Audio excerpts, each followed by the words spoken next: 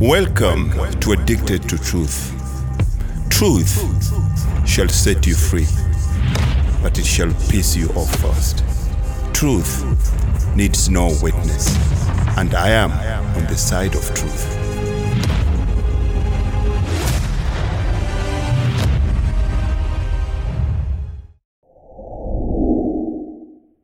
It is the time to reclaim our youth. We want our young people to return to us. We've lost them. We didn't lose them because they wanted to be lost. We lost them because we didn't prepare a future for them.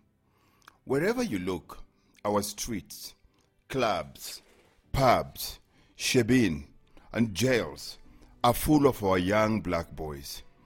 As parents, it's our duty to prepare a future for that which we bring into this world. We have dropped the ball. Our kids cannot be what we do not see. We are living for ourselves. We eat, we work, we spend without planning for our next generation. We forget that life is not a 100-meter dash. Life is a relay. The winner is not determined by the fastest runner, but by the runner that passes the baton correctly. When it comes to our youth, we keep on dropping the baton, and then we point fingers at someone else.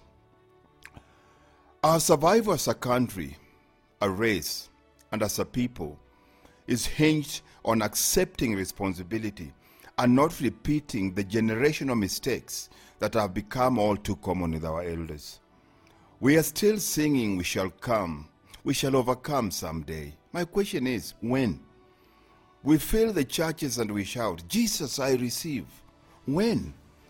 How many generations are we going to be singing the same old song?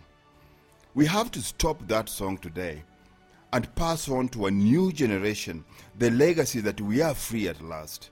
Free at last. Thank God we are free at last. And we did what was necessary to become free at last.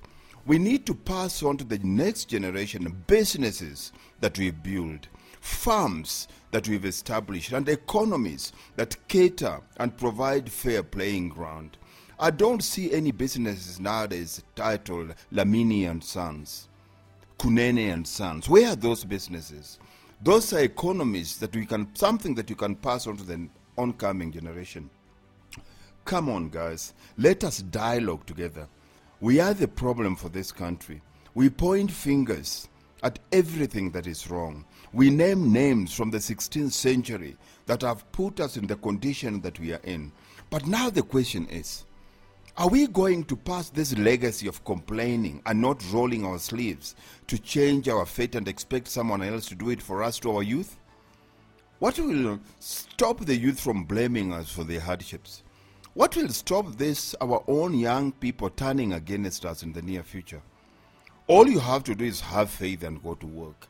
This is God's word, and God has put principles in place for us to follow in order to live an abundant life.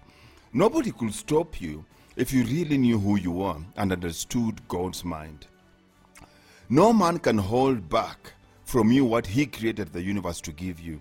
Man can only temper or at worst delay with God's blessings for you. But instead, our leaders are preaching to us that we are, as a race, are owed, and we must toy, and what is rightly yours will be given to you. Toying used to work in the 60s. Toy doesn't work now. Do not get me wrong. Apartheid was one of the most horrible atrocities ever committed in the present history. But as we fight for what is rightly ours from the past, we should not stand still and lose relevance with what we can do with what we have. We must teach our youth to learn to fend for themselves. Self-reliance is a life skill that unleashes your superpower. Why are we waiting for others to create jobs for us? Our education system is still based around the premise that getting skills will make you marketable on the job market. With a 30% unemployment rate nationally and an 80% unemployment rate in the townships, how does it really make sense still producing and sending our kids to schools, expecting them to get employment after graduation. That's simply insanity. Talking about give me a job, we look silly. Have you ever seen a black bird hanging around white birds, asking them for worms? The bird has more sense than you and I. Have you ever seen a male lion waiting on another male lion to feed it in the world? Why are we telling our black men that for them to make it, another man must create jobs for them and provide for their families? That is a lie, and we all know it is a lie. I know some of you will take this badly and will even call me names, but you know what? The truth shall set you free, but it will piss you off first. It takes courage and strength to speak. There is a price that I have to pay for telling the truth. Most people responsible for peddling lies won't want you to hear this. Most of the people listening to this are Christians. You love Jesus, and you should. Jesus is the greatest of all kings. But if this were 2,000 years ago, when Jesus the prophet walked the earth, the Bible says that he was hated without a cause. This world did not love Jesus. We killed him for nothing. You will have had to have courage just to be near Jesus. You think the people flocked to hear Jesus back then? No, they didn't. What the enemy did with Jesus, he knew that if the people knew the real truth that came from Jesus, they will be free overnight. It is sad that in our country, you can't say anything without being labeled this or that. Nobody listens to the context of your argument, but we have become shallow to a point where we tear down the person or individual, discard the message, and then go on with our suffering because we are waiting for a leader to come save all of us. You are the Jesus that you've been waiting for. And as a race, and as a country, please stop raising your voice. Raise the quality of your argument. Let's reason together. Apostle Paul clearly tells us, do not conform to the patterns of this world, but be transformed by the renewing of your mind. There is nothing more powerful than a changed mind. We can start wearing Louis Vuitton, which we do so well, drive BMWs, which we do so well, live in Santon, which we do so well, take our kids to Crawford, which we do so well. But if our mind is still the same mind that refuses to take personal responsibility, then the good Lord says this, my people are destroyed for lack of knowledge. Because you've rejected knowledge, I will also reject you as my priest. Since you've forgotten the law of your God, I will also forget your children. By refusing to change our way of thinking, we are condemning our future generation to more pain and misery than we can ever imagine. The state of our youth is evidence that plenty of men and women of faith don't practice what they preach and study in the world. South Africa is supposed to be a Christian nation. We have more churches than we have schools. But if you look at, pastors don't go after our young people because if they don't have a job, they can't tithe. Churches are full of old people. Our youth are left hungry on the streets because their joblessness stops them from being served.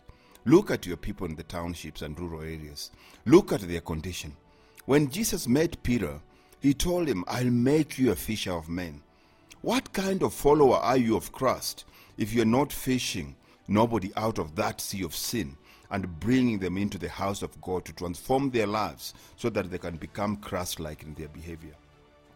If you're not fishing, you don't belong to Christ. You go to church and you walk right past the prostitutes. You will see somebody else and say, he is a junkie. He's out there, man. Did Jesus walk by and say, look at that terrible condition that fool is in? Well, let him stay out there. Wouldn't the church be better if you picked them up from the corner and said, I have a great pastor right in here and I want you to come and hear my pastor. He transformed my life and I know he'll help you get your life together. Hands-on fishing from every aspect is essential in order to survive and thrive and not lose yet another generation. Fishing starts with you and me and us. Young people are trying to die only to go to hell, but don't know that they are already dead and in hell here on earth. As South Africans, We need a dialogue of truth. Let us call a spade, because truth is painful doesn't mean that it has to be avoided. Just because you changed the label on the bottle of rat poison to fruit juice does not make it less lethal. In fact, it will kill you faster from overdose. Let us talk and let us live in truth. Truth is painful, but it will piss you off fast before it sets you free.